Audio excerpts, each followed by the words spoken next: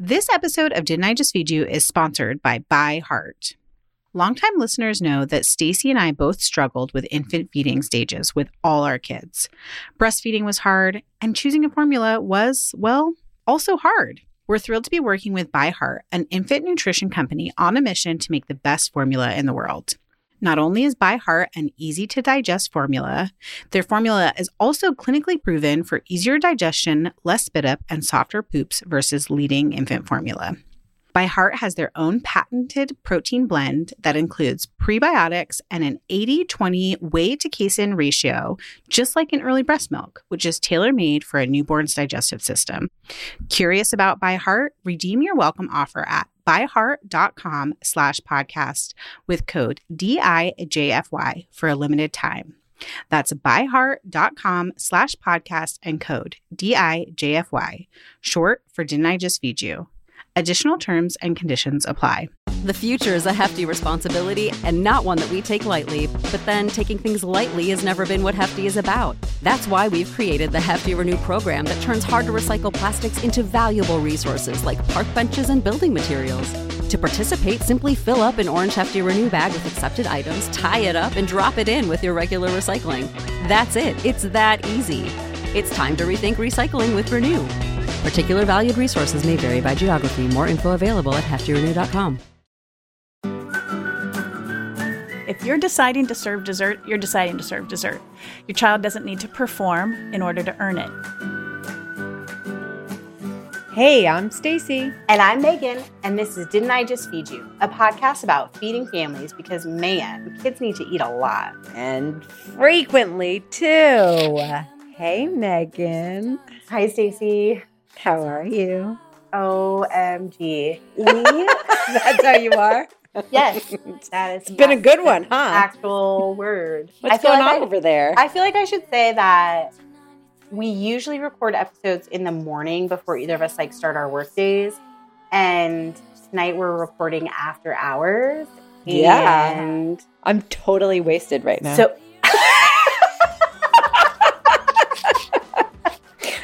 Except such I'm a lie. so Such not. a deep lie. But so you may hear my tired. children. You may hear my children crying for their dinner. Also, I'm sitting down to record post crazy dinner time. Do you know what I mean? When no one wants to. Everyone's clamoring for snacks. Yeah.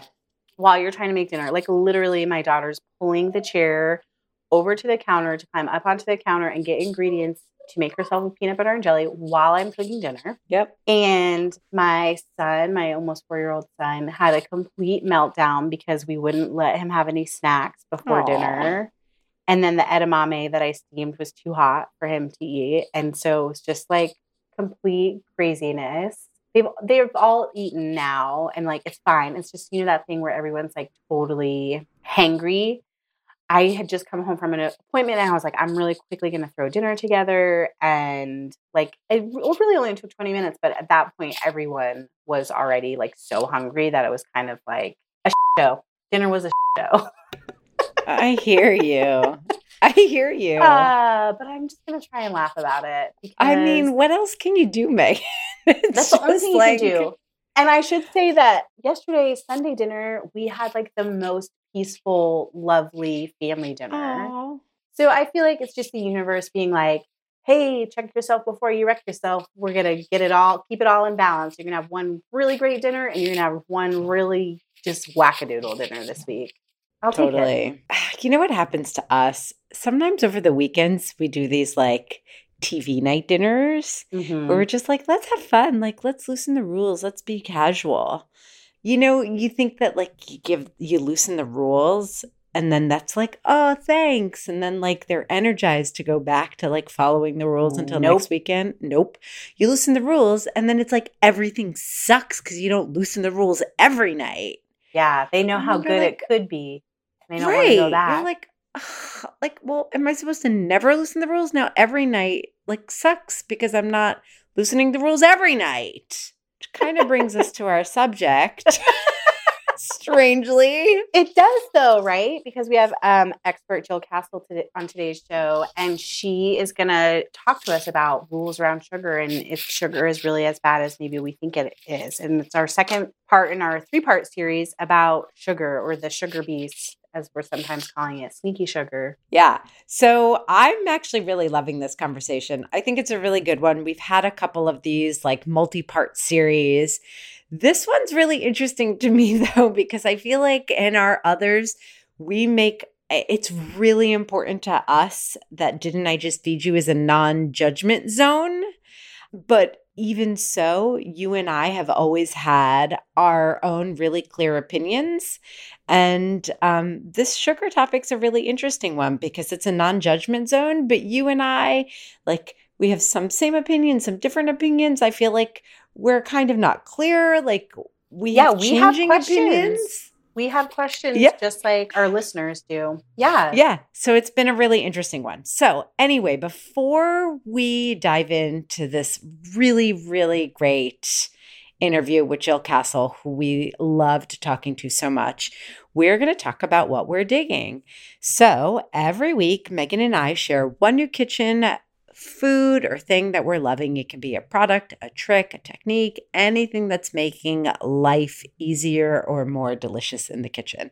So Megan, you're up this week. What are you digging? Oh, it's very appropriate for an episode where we're talking about sugar because my own sweet tooth gets the best of me, and I pretty much always have a chocolate bar stashed in our pantry, like a good chocolate bar that I don't share with anyone. I eat when I'm alone. Oh my gosh, this makes me sound like a chocolate hoarder, which I might be. But I have recently fallen in love with this Huckleberry chocolate bar from a company that's based here in Boise, Idaho, where I live. It's called Happy Day Brands. And usually I lean towards more like salty sweet chocolate bars, or like coffee, like the darker the better chocolate bar. But this Huckleberry chocolate bar is like a fruit flavored one, which I'm usually not drawn to, but it's like the perfect little like sweet and a little bit tart combination. And I'm just like very into it. And we should start a conversation in our listeners group. I would love other people's favorite chocolate bar recommendations because I'm always game to try new ones and find favorites. And I keep a little list in my bullet journal of like favorite chocolate bars. Yeah. I love it. It's like a little side project. I love it. I love it. So you mentioned our listeners group. That's on Facebook. So we're Didn't I Just Feed You on Facebook. The listeners group is just our one little private group. You have to be a listener to join us. You'll be asked a question and the answer is whiskey. There you go. We need to start burying the secret word at the end of the episode. Yes. I know we do. We do that. I don't know. I'm just kidding. The more the merrier. It's in the middle now. We'll pepper it all around. Yes. And I won't tell you what my favorite chocolate is here. I'll go onto the group and I'll reveal it there. I love it. But tell us what you are digging this week before we dive into our Okay. So this week I am not digging something with sugar. I'm digging another vice, cheese. And I kind of forgot because I had a big hunk of delicious imported Parmesan in my fridge that was lasting for so long that I just finished using up a couple of weeks ago. That another thing that I love to have on hand when I don't have a big hunk of Parmesan is Grana Padano. So Grana Padano is another hard Italian cheese that acts much like Parmesan, but is so much less expensive. And I just think that this is a really great tip. And I'm going to tell you that it is not my own. It is a tip that I learned from Lydia Bastianich, who is one of my favorite Italian cooks and cookbook authors. I've seen her cook live several times, and I've been to a class with her. And this is a home cooking tip that she passed to me that I love to pass on, because when if you're using Parmesan like on a salad, or if you're going to a restaurant, yes, of course you want Parmesan, the imported, the most delicious cheese of all, the king of cheeses. You never want the fake stuff in the green bottle. ever, ever, ever. But if you want a more affordable, imported hard Italian cheese that acts like Parmesan, that's going to like melt into your pasta, that's going to melt into your risotto, something that, is going to give that nice, sharp, nutty flavor, but isn't going to be the star of the show, and you don't want to spend a ton of money, Grana Padano is what you want to have in your fridge waiting for you. And I have a new hunk of it waiting in my fridge, and it's very satisfying, and I love it. And that's what I'm sharing. That's what I love this week. You can also make Parmesan rind broth, like not even just throwing it in soups, but like to have to sip on and like put meatballs and ravioli in. Yeah. It's a great or to make risotto. Yes. Parmesan broth. I feel like we should do kind of a mini episode on Parmesan. On cheese? Yeah, we should. Yeah. But you know what? It's a perfect little lead-in because there is something that you and Jill talk about in your conversation about like reframing what is a dessert and what is a treat. And sometimes cheese can be a treat. Oh, totally. And you can pair it with something sweet. Honestly, like, quince paste is like a traditional, like highbrow pairing, right? Right. But like a little jam. Or in my last episode, what I was digging was Greek yogurt with sour cherry. It's the same idea. You get a little bit of dairy with something a little bit sweet. You could do fresh ricotta instead. It's the same concept, and it's delish. All right, Stacey, enough about cheese. Introduce us to today's guest. Jill Castle is one of the nation's premier childhood nutrition experts. But more than that, she's a mom who has raised 4 children. And that's when the magic happens, when Jill brings together the most current research, her experience as a practitioner, and the real-life common sense that she earned from feeding her own kids. Jill is the author of several books, including one of her absolute favorites, the classic Fearless Feeding. I am just so thrilled and honored to have you here. Welcome to Didn't I Just Feed You? Thanks, Stacey. It's great to be here. I'm so excited. I have to say, I'm kind of geeking out because I have a background in child development and I have a master's from Teachers College. And I remember when I first started moving away from television, which is where I originally started my career at Children's Television Workshop, and started thinking about food, which was always my passion. I grew up in restaurants. And when I got pregnant with my first son, Isaac, I was like, I want to do something with food and child development. I remember thinking, this child development lens is put on so much of the things that we think about as parents. It's put on media use, how we think about play, how we think about school. And nobody is talking about the intersection of food and nutrition and child development. And then your book, Fearless Feeding, came out. And I totally geeked out over it. I was like, this is genius. This is what I'm talking about. It has been on my shelf forever. At one point in my career, I was working with families in person and consulting with them. And it was always the first book recommendation I gave, no matter what they were struggling with, whether it was just, how to get dinners on the table, picky eating, sensory issues. It was just, I think it's the ultimate resource for all parents, honestly. Thank you. Thank you. So I am just so glad to have you here. Well, thank you. That makes my heart sing because that was the intention behind it. Yeah, the lens of child development as it relates to children and their eating can be such a golden nugget for parents because then they can really understand why the behaviors they are facing these behaviors with their children, and they can link them back to child development. And in the end, it makes them feel more empowered and less guilty. And there's a rationale behind what their children are going through. And we all know child development, as you know, it marches on. It's progressive. It's predictable. It marches on. So a lot of the stuff that children go through are phases that you really just have to handle those phases as positively as you can and help them maneuver through and on to the next phase. Absolutely. I mean, so well said. So guys, before we even get into the conversation, I want you guys to go and grab this book. And then, of course, I have talked on this podcast about my son, Isaac, who is super, super into sports. Eat Like a Champion is another one of your books. And then did you say you have like 8 to 9 ebooks on your website as well? I do. I'm a little writing crazy. You are prolific. Well, people ask me, how do you decide to write?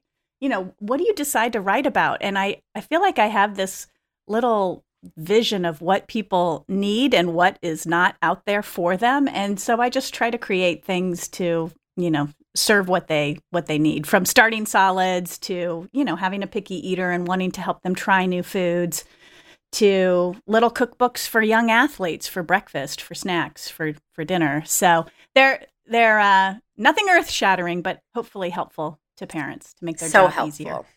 So we'll make sure to have in our show notes links to your books, to your site, so that everybody can quickly hop on over. But let's get to the topic of the day, because parents are always talking to Megan and I about this. Sugar, sugar, sugar, the sugar beast. And I want to start our conversation where Megan and I started the conversation, with sweets, and in particular, dessert, right? Mm-hmm. So kids are always like, can I have dessert? And I want to know, as a nutrition expert and as a mom, how do you handle sweets at home? Do you serve dessert regularly, or is it a special occasion thing? Like, how do you handle it? Well, I have always had my eye on sweets and dessert. I didn't grow up getting a regular dessert at home. That wasn't the way my mom handled sweets. And in fact, I love my mom, and she was an awesome mother. She always made, family meals, and was really good in that department. But I remember the day that I discovered peanut M&Ms in her lingerie drawer, and I think illicit. Yes, exactly. I think I was 10 or 11, and I don't even ask me why I was going through a lingerie drawer, but there they were, buried in the back corner. By the fact that you didn't discover peanut M&Ms until you were 10 or 11. That's amazing. I had discovered them, but they were. Okay. My mom didn't. My mom was of the. Here's our budget for the week. And I think it was like around $100. And, I have to feed a family of 6. She was making fresh meals, and, we had all the food groups.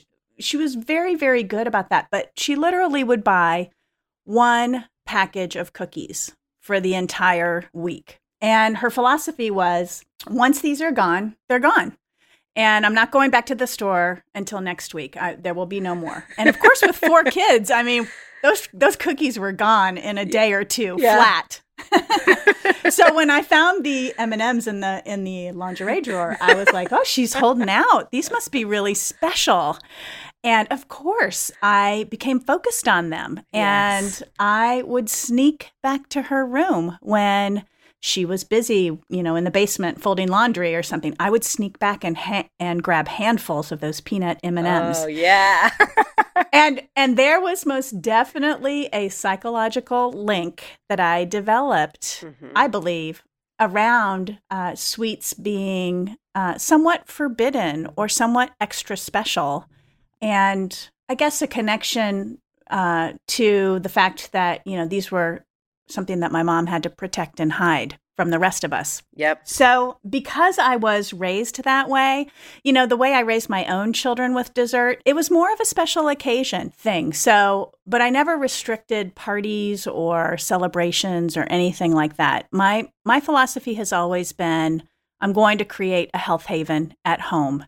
And when it came to sweets and treats, I never really packed those in the lunches. We didn't really have a scheduled dessert. However, we did have every Friday after school ice cream day. So I would pick the kids up from school and we went right to the ice cream parlor or the yogurt shop. On the weekends, they played sports. We had lots of family activities where there were a lot of sweets. And so I did not regulate those. We just were very easygoing about that. And we had dessert on the weekends. There was ice cream. There were, cakes and cookies and pies and things of that nature. But during the work week or the school week, I didn't serve a lot. They weren't scheduled in. That was my strategy. And I think what today's parents, what helps them a lot is having a strategy. And it's going to look different for every family. Some families will serve dessert every night, and that's fine. Some families won't feel comfortable with that, and that's okay too. I think the point is to have a strategy so that your kids can expect it and it's predictable and they know when to count on it. Because when it's sort of willy-nilly, it's secretive, it's forbidden, it's eliminated, then the focus starts to go on those foods. And what we know from the research is that when children feel restricted or experience restriction in that area, they do tend to psychologically focus more on those foods. And even when they're available, lose control of their eating of them. That's so interesting. I mean, my house was definitely had this air of restriction. For sure. What do you think of this idea of, if you eat your vegetables, then you can have dessert? I mean, is that a form of restriction? It's actually a form of what we call rewarding. If you look at the scientific literature on feeding and you look up rewarding, we know that oftentimes sweets and treats are used to incentivize or motivate children to eat vegetables or take another bite or finish their meal. And what the research tells us is that when we do that, we think as parents that we're driving a love and a desire for vegetables, for example, but it actually doesn't work out that way. We actually end up changing our child's food preferences because they start to value those sweets and treats, and the hierarchy of food shifts. So those sweets and treats, they move to the top of the pyramid. They become very desirable for children, and those vegetables do not. They move lower on the pyramid. Oh no. I know. It's there is such a psychology around eating, particularly in children who are developing their food preferences and their attitudes about food, which obviously drive their actions around food. Oh my gosh, I've been doing it wrong the whole time, Jill. I thought I was being so relaxed. I was like, oh, but if you just eat a healthy meal, then sure, have dessert. I know. That's so interesting. So my boys are 8 and 11. They're obviously, that's young. I get it. But it's older when you're thinking about child development and, the setting of preferences. Can we make a shift now? I mean, especially with the 11-year-old. I mean, and how can we do that? Does that get paired with a conversation with him? Absolutely. Where I'm explicit about, hey, we've been doing it this way and I've been doing some thinking. I think we're going to approach it this way now, where I can help him think differently about how we're going to think about sugar and sweets. Yes, absolutely. Especially for that age, having those conversations and communicating about food openly and sharing what your philosophy is and what your strategy is, and even saying, I've been doing this wrong. We're going to change things, and this is what we're going to do, can be really helpful, especially if you can empower your child in the decision making. One of the things that I teach families to do is follow this 90-10 rule. The 90-10 rule goes like this. 90% of what children eat are nourishing, growing foods. It's your food groups: proteins, whole grains, fruits, vegetables, dairy, healthy fats. 10% are sweets and treats. So desserts, candy, cookies, soda, sugary beverages, chips, things that are fried like French fries. So what we want to do is we want to try and strike that balance of 90-10 on average, day in and day out. So what that shakes down to be is about 1 or 2 sweets or treats a day for most children. Okay. And once we sort of figure out that balance, and a lot of families will be, they'll be 70-30, and it's okay. It's really hard to get to 10 if you're It's hard to get to 10% fun foods if you're at 30%. So we just want to sort of inch our way there. But the key to the whole 90-10 rule is helping the child understand that balance and teaching him or her what 90% would look like, or what foods would go in the 90% category, and teaching them this 10% fun foods and allowing them to choose which fun food they will have for the day, and empowering them to make those choices. So, for example, you might say to your child, we're going to change things a little bit. I've noticed that we're getting a little out of control with sweets, and it's not even, that I'm getting out of control with sweets. I'm just noticing there's a lot of sweets in your life, from going to church or going to community gatherings or sports events or school parties. There's just a lot. And so we need to have a strategy or a system for managing this. And you can teach your child this 90-10 rule and say to him, when you are thinking about which fun foods that you want to eat during the day, you pick the ones that matter most to you. So you might be offered a soda, but if you don't care about soda, pick water instead. If you really want dessert that I'm offering tonight, or you're having ice cream after your sports banquet, save yourself for the stuff that really matters to you. And so you can start to have these conversations with your children and have them sort of gravitate gradually to that 90-10 rule and understand, and it empowers them to make the decisions that are important to them, as opposed to you and I saying, you're going to have the chocolate cake at the birthday party, and that is it.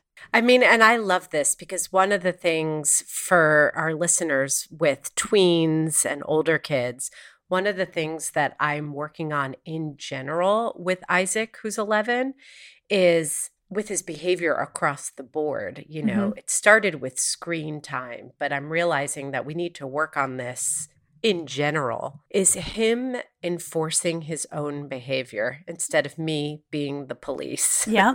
Yeah. So, he'll be mortified if he ever listens to this and hears that I'm saying this, but I recently took his phone away. His phone basically he's only 11, but we live in New York City, and sometimes he does walk, a few places in like safe areas by himself, or he walks from the bus stop home alone. So we gave him a phone. Almost everything on it is disabled except like his ESPN app to check scores and texting and calling so he can reach me. But it was, he was given, can spend this much time in the morning checking scores, 15 minutes in the morning, 15 minutes at night, checking scores, checking in with your friends. And I'm going to stop being the enforcer. Mm-hmm. If you spend longer, you may not get caught the first time or the second time or the third time, but you'll probably eventually get caught. Mm-hmm. And then your phone will be taken away. Like, that's just how it works. And he did, and his phone got taken away. There was no warnings. There was no, like, okay, no next time, or threats or counts to 3, because we really want him to start really like self-controlling. And I love that this 90-10 rule gives him something to really start thinking about himself. Like, how can I regulate my own eating instead of us kind of watching over him all the time and telling him what to eat? Because more and more he's going to be out there eating on his own at friend's house, going out to lunch on his own in middle school soon. So I love how that can empower him. And for listeners with younger kids, even as you kind of enforce it along the way, it does give them this kind of runway where you can give them a rule that they can kind of own as they get older. Right. And I think, you have to, I think as a parent, what works well, what I see working well, is when you have a comprehensive strategy. So you're not just saying, here's a 90-10 rule, child, and you need to learn it, and this is going to be a home run for our family. This is going to be the one thing that works. No, you have to also have a strategy for yourself as a parent. How often are you offering these foods? Yeah. When are you offering them? How are you talking about them? Are they predictable for your child so that they can count on them? Are you following through with that predictability? So that whole framework has to be there. And then, of course, food choices and what foods that you choose to serve and how you balance things. If you're serving a high sugary dessert, is your meal higher in vegetables and whole grains and fruit on the table? So you're sort of balancing that sugar with healthier options. So it's not just one little trick. And I think that, unfortunately, sometimes we as parents think, just tell me what to do, and I'll do this one thing and it'll work forever.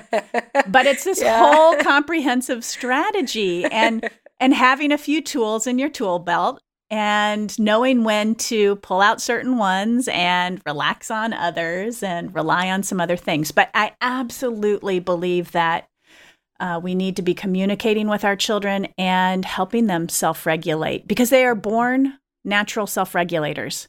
In the manner in which we feed them, we oftentimes can, unfortunately, disarm that self-regulation. Mm-hmm. But we need to work hard to preserve that because that's the whole goal, is to raise an adult who is self-regulated, who doesn't need somebody to tell them to go on a diet, who doesn't need somebody to tell them to stop eating, who doesn't need somebody to tell them what to eat. We want to raise kids who know that internally for themselves. I love that. Yeah, absolutely. I think that's so smart. I mean, I often say, we're not trying to raise kids who love kale specifically. We're trying to raise kids who have a good relationship with food, mm-hmm. and then they'll make healthy decisions, whether or not they like kale or, specifically, like they'll like healthy foods and they'll be able to make healthy decisions. Exactly. I just think parents get so stuck on, like these are the healthy foods of the moment. Like mm-hmm. I want my kid to like this food, mm-hmm. And that's really not the point. Exactly. I want to quickly go back to one thing, though, that my mind is lingering on with this dessert thing, thinking mm-hmm. now more about my younger son. Okay, so let's say, we change our dessert rules, or thinking about your dessert rules, like every Friday, there was a dessert, or on the weekends there were dessert, moving away from this rewarding approach. Mm-hmm. So your kid, you put a well-balanced meal on their plate, and they take 2 bites of the, brown rice, mm-hmm. and they nibble on one little piece of broccoli, and they leave all the chicken, all the mm-hmm. protein. Mm-hmm. Okay, I'm ready for Friday dessert. It's Friday ice cream time. Yes. No problem. Sure, let's serve up the ice cream. Yeah. So some of your listeners might not like this answer, but I believe that we need to have a no strings attached philosophy around sweets. So if you decide... I kind of love this. This is groundbreaking. You're blowing my mind, Jill. I love it. Okay. Good. I do. I feel like when we start to attach strings to whether your child's having dessert or not, it becomes this convoluted interaction. And I really think that if you're deciding to serve dessert, you're deciding to serve dessert. Your child doesn't need to perform in order to earn it. It's just, that's your day of having dessert. Now, if your child, just eats a little bit of dinner and then goes for the dessert, that's the way it shakes down. If 2 hours later, they're like, I'm hungry, I don't feel good, then you say, you know what? Sorry, bud, you didn't have dinner. Let's make maybe we make a different decision next time because your body's not feeling very good right now. This is what happens when we just eat sugar or just have dessert. So I'm always going to serve dessert on Friday night, so you can count on it. But I think what needs to happen, or what you need to think about, is eating a better dinner so that you feel better later. You can always have the dessert. So just reassuring your child that, dessert is part of Friday night dinner and you don't have to perform to get it. It's there. You can have it. But if you choose not to eat your dinner, you might not feel so great. And so how can we make this a different outcome? How can you eat better at dinner and get your dessert? Because see, kids will worry. They worry that they're not going to get what they really want. And we don't ever want them to worry that they're going to have their dessert taken away or they have to eat more to get it. We don't want that for them because that disrupts their self-regulation. So we want to reinforce or assure them that, we're serving dessert on Friday no matter how you eat. If it's just ice cream you eat for dinner, then it's just ice cream. But the kitchen's closed after that. There will be no other snacks. You'll have to wait till breakfast. So those are those boundaries, those love with limits boundaries that I teach a lot on my blog and talk a lot on the podcast because, we want to set up that framework that I was mentioning before that, your family, your children can work within your framework, but it's very supportive. It allows them to make choices for themselves and allows those choices to play out. And sometimes kids don't always make great choices and they don't always feel good after they make those choices. So again, bringing that conversation in to have a dialogue with your child about how he is feeling and why that might be that way and helping them make different decisions. I love that so much. And I think that it's really reassuring to hear that coming from you, because I think that feeding is so emotional and primal that parents, when they hear that their child doesn't feel good or still feels hungry, there's something that kicks in where parents lose their way. Yes. And they just want to like solve the problem. Like they just want to like, okay, here's a bowl of cereal. Like, or here, they just want to make their kid feel better or feel full or feel sated. There's something so uncomfortable for parents and about Yeah, I mean, that is so true. Parents don't want their children to suffer. But if we take it back to that child development conversation, we empower our children when they can figure these things out for themselves. Yes. We really do. And, one of the developmental stages in childhood, for example, is this ability to be capable, to have skills and to feel capable. And when children feel like they can make decisions about eating and they can deal with the repercussions and then make different decisions, they actually get empowered and they start to trust themselves and they learn how to navigate other situations down the road. Oh, I love that. So we keep talking about sugar and these are great strategies, but why do we talk so much about sugar? Is it really the nemesis that we think it is? Is it really? I mean, there's been so much press over the last few years. I mean, some people even suggest that we should stop eating sugar altogether. Is it really that bad for us? Well, it would be a sad world if we had to get rid of all sugar, I think. Megan and I agree. I happen to love dessert and sweets. So do we. I think what has happened though over time is that we have a lot of hidden added sugar in our foods, our everyday foods, things that we're not really thinking are sugary foods. And not that we have to become professors in added sugar and start to really regulate that, but it does help parents to be aware of where the hidden sugar is hiding and to be able to make substitutions when they can. So, there are two different types of sugar. There's added sugar, which I tell my families, it's the sugar that gets added. If you're making cookies, you're adding sugar. If you have coffee with sugar and cream, not that you would feed that to children, you're adding sugar. That's added sugar. There are also sugars that just naturally occur in food. And those are fruit. There's a sugar called fructose, and that's naturally occurring in fruit. There's a sugar called lactose, and that is naturally occurring in dairy products. So we're not really talking about the natural sources of sugar. We're talking about the added sources of sugar. And we do know from several studies that children are getting more and more added sugar in their diet. There was a study back in 2012 that showed that children 2 to 5 were getting around 200 extra calories a day from added sugar. Whoa. 300 calories a day for 6 to 11-year-olds and 400 for the 12 to 18-year-old. Added sugar. Yeah, that's not counting what's included in fruit and milk. That's just plain old added sugar. And it's mostly coming from sugary beverages, desserts, candy, those sorts of foods. The point is, we do have guidelines, and that's where that 90-10 rule comes into play. The World Health Organization suggests 5% or less from added sugar. The American Heart Association and the Dietary Guidelines suggest 10% or less. So I combine fun foods. I use fun foods 10% coming from, sugary foods and fried foods. So it's a balance between those two. But in terms of hidden sugar, there are foods that are out there that are sources of hidden sugar. Like I see a lot of families using pre-prepared meals, teriyaki chicken in a bag. You just heat up and add the pasta to. Those tend to be high in added sugar. Yogurts, anything that's flavored, fruit added, candy on the top, those carry a lot of added sugar.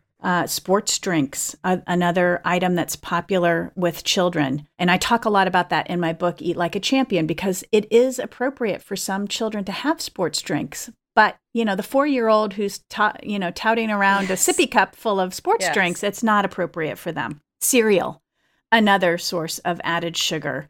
I have a guide on my website that, targets healthier cereals that are less than 9 grams of added sugar per serving. There are foods that are out there that are hidden sources, and we need to be mindful of those, because when you have a lot of those in your diet and then you have, 2 or 3 sweets a day, it really does start to get into that overabundant range that we want to sort of minimize in children. Yeah, that makes a lot of sense. And it's so worth cutting out some of those sources so that you can have dessert. Exactly. At least I'd say so. That's how I would do it too. Yeah, exactly. I'd rather have my sugar coming from a dessert than, in my chicken teriyaki. Me too. I know yogurt is a huge one. Yeah. I was shocked. I started doing research on sugar years ago because, well, I'm Greek and we eat tons of yogurt. Mm-hmm. And they were just starting to put out the kids flavored Greek yogurts back then. Mm-hmm. I know now there are tons of options, but it was a long time ago. And I was shocked at how much sugar was in them. And now I know yogurt companies are starting to work on reducing the sugar. But still, just plain Greek yogurt. And I realized that if I just thawed frozen strawberries or blueberries, mm-hmm. they got kind of soggy and juicy, just like the fruit on the bottom of the yogurt. Exactly. And it worked just the same. I could put a tiny bit of honey or maple syrup, and then I could control the amount of sugar. Exactly. And it was just the same to my kids. And also sliced bread, mm-hmm. I mm-hmm. realized had more sugar than I expected. Mm-hmm. Not all of them have tons, but when I was just looking to cut out sugar where I just didn't think I needed it, I was pretty surprised at how many of the commercial shelf-stable breads had sugar in them. Mm-hmm. Yeah, and I think that, I imagine some of your listeners are sitting there thinking, oh my gosh, I can't police all of the different, foods that I'm buying that are potentially loaded with added sugar. And my advice to families who might be feeling a little overwhelmed right at this point would be to, focus on the obvious sources of sugar, the candy, the soda, the 100% juice, treats like cookies or cupcakes, things of that nature. Focus on those first and sort of get your strategy aligned with that. And then you can start to make substitutions and tweak the added sugar sources. You can start to buy lower sugar cereals. You can use, I buy Greek yogurt for my family. I get the 5% Greek yogurt, which is a higher fat content, but it's creamy, it's mild. Add frozen fruit or fresh fruit, a little bit of honey, some granola, and the kids love it. So there are little things that you can do to tweak that hidden sources of sugar intake. But my advice and what I see in most families is they need to curtail sort of the extra sweets, the obvious sources first, and then move to titrating those hidden sources. I love that. That's great. That's very manageable. Mm-hmm. So phase 2, I would say, which I would say is where I'm at. Mm-hmm. What about snacks? So 11-year-old, an 8-year-old boy, an 11-year-old boy, both super active, mm-hmm. both crazy skinny. They burn through calories like I cannot even keep up with them. Mm-hmm. And the snack, their appetite for snacks is so crazy. Mm-hmm. So the snack bar thing is just out of control. They want Cliff bars. They want, protein bars. And we've found a few. Cliff Z bars I get for them mm-hmm. because they just love them. And I just, at one point I started buying them and I was like, okay, this is, I concede. I'm going to start buying Cliff Z bars. And then RX bars I really like, and I get the kid version because they're smaller mm-hmm. and they're all natural and they only have 5 ingredients, but it's like packed with dates, which mm-hmm. are very high in natural sugar. It's mm-hmm. not added sugar, but still, and I wanted to ask you about that too, even though it's natural sugar, when you get to those snack bars, mm-hmm. even though it's not added sugar, you're starting to get super high sugar numbers, mm-hmm. super high grams. Mm-hmm. So what do you do about the snacks and those snack bars Yeah. to So, keep the sugar down. right. So I'm a big fan of, combination snacks for kids. So that means more than one food group. So it might be cheese and crackers. It could be, cereal and milk, a potato with cheese melted on top, a mini quesadilla with cheese and salsa. So I'm a big fan of real food for snacks and this combination of more than one food group. And definitely either a source of protein, fiber, or healthy fat in the mix, because that's going to be satiating and it's going to sustain that blood sugar and keep that hunger at bay over time. So in terms of those snack bars that tend to be a little higher in sugar, even though they are, the natural sugar, you can always pair those with, a glass of milk or a banana, half a banana, something like that to sort of dilute out that sugar rush, which can happen. Yep. Or with some nuts, for example. Again, you're just sort of diluting out the sugar as it gets processed in your body, and that can be helpful. And does fiber help with that? It sure does. Okay. Absolutely. Great. And just a shout out for my dairy-free people, because my older son is dairy-free. Yeah.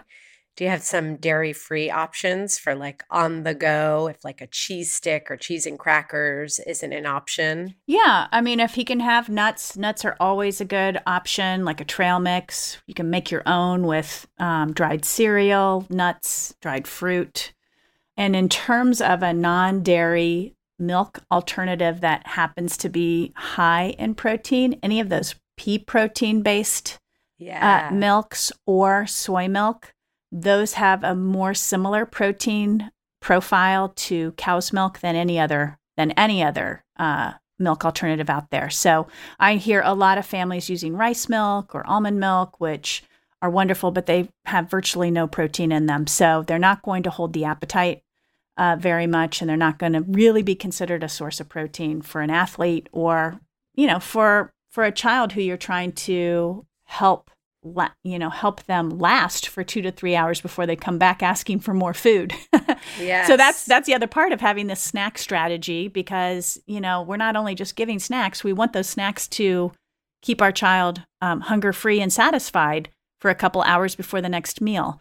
So I always say to parents, if your child is coming every hour for another snack, you need to revamp your snack strategy. It's not working, because a really good snack strategy will help your child be okay until the next meal 2 or 3 hours later. And I think that's really interesting because there's such a focus on sugar, but I think that part of it also, specifically with snacks, is that a lot of these high sugar snacks, part of the problem is that they're often empty calories. Mm-hmm. So you have a lot of sugar, and then also you don't have the fiber and protein that's going to fill the kid up and keep them going. Exactly. So that, they're just getting a sugar rush and they're not even getting full. They're going to, want more food and keep coming back and not be sated. Exactly. And then probably want more sweets. Exactly. Those craveable, that sugar just makes you want more sugar. It does, because it bumps up your blood sugar and then it comes down, and that kicks in your appetite hormones. And so you're hungry again. Yeah, it's just really, I always say to parents, you want to stay ahead of hunger. Like, your strategies should be, you want to nourish your child with the food that you serve, and you want to feed them positively because you want them to self-regulate and have a good attitude and a healthy relationship with food. But you also want to stay ahead of their hunger and teach them about hunger. So it all ties in together. But as a parent, strategically, if you can stay one step ahead of hunger, and you can do that with your snack strategies and your meal plans and the way you time your food and meal, your meals and your snacks, all of that can help you tremendously stay ahead of your child's hunger while also nourishing them and staying positive with feeding. I think staying ahead of hunger is just a good rule of thumb for life in general. Yes, for us too. Me. Just stay ahead of hunger. Yes, exactly. Well, Jill, this has been so helpful. There's so much information, and we're going to put the links to everything you mentioned on our show notes. And also that way people can start hopping around your site, because I know there is so much more information and so many more resources there. But before we go, Megan and I like to wrap up every episode with something we call Try This at Home, because we feel like we're always just talking about these big ideas, and we just like to leave our listeners with a very practical piece of advice that people can implement as soon as they stop listening, like that night. So we were hoping that you could share something. And if you want to reiterate something you already shared with us, that's fine, something new. But just one, try this at home for this week that our listeners can implement, related to sugar or dessert or helping their kids just become more fearless eaters. Oh, there's so much juicy stuff. I know. You have to choose just one. I know. I think I'm going to spring a new one on you, though. Oh, good. Okay. So I would challenge your listeners to redefine dessert. So many of us think about dessert as cake and cookies and candy and things of that nature, which are fine, which are totally fine, as we've discussed. But some families are just not even 100% comfortable with that. So what I would like those families to do is redefine dessert. Dessert can be sliced strawberries with a dollop of whipped cream. It can be toast with peanut butter and a few chocolate chips on top. You can cut the sugar in recipes. And I know you're a culinary expert, and so you know how to do this, but whenever you're baking, you can always cut, a quarter to a half of a cup of sugar out of those sweet recipes. So I would challenge your audience to take one step in that direction. Either, serve up a dessert that's not your classic dessert and see how your kids respond.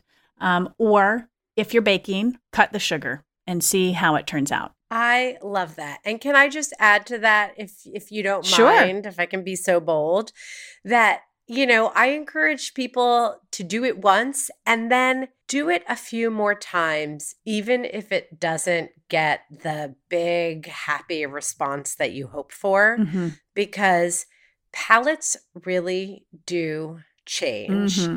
I started doing exactly what you are talking about for myself, because of all of us in our family. I have the biggest sweet tooth. And recently, my husband pointed out that things that I used to eat all the time, I've recently started saying are way too sweet for me. And I was like, oh my gosh, you're right. My palate has totally changed because I've been reducing the amount of sugar in my baking and just eating, fewer sweets. It really shifted without me even noticing. Yeah. And same goes for our kids. So I love that. Definitely.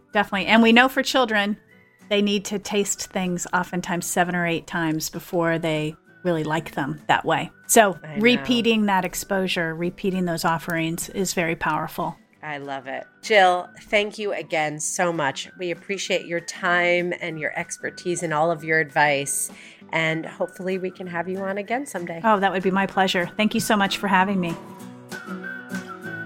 Stacey, I loved your conversation with Jill. And what I really loved was this idea of reframing what dessert is and what a treat is. And that sometimes dessert can be as simple as a bowl of fruit or yogurt with a little bit of honey, or in your case, sour cherries or warm tea with honey.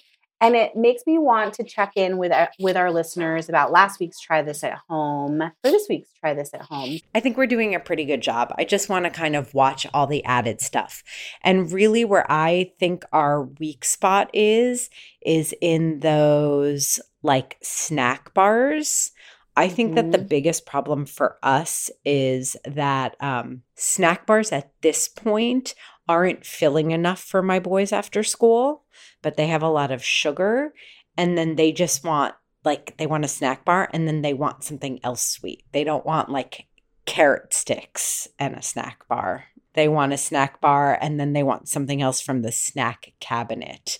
So that was sort of my big takeaway from the week. So I need to rethink after school snacks so that they're getting a low sugar smoothie first, or carrots first, carrots in a cheese stick or hummus, something like that, and then the snack bar afterwards. I like that because that's really something you can put into practice right now.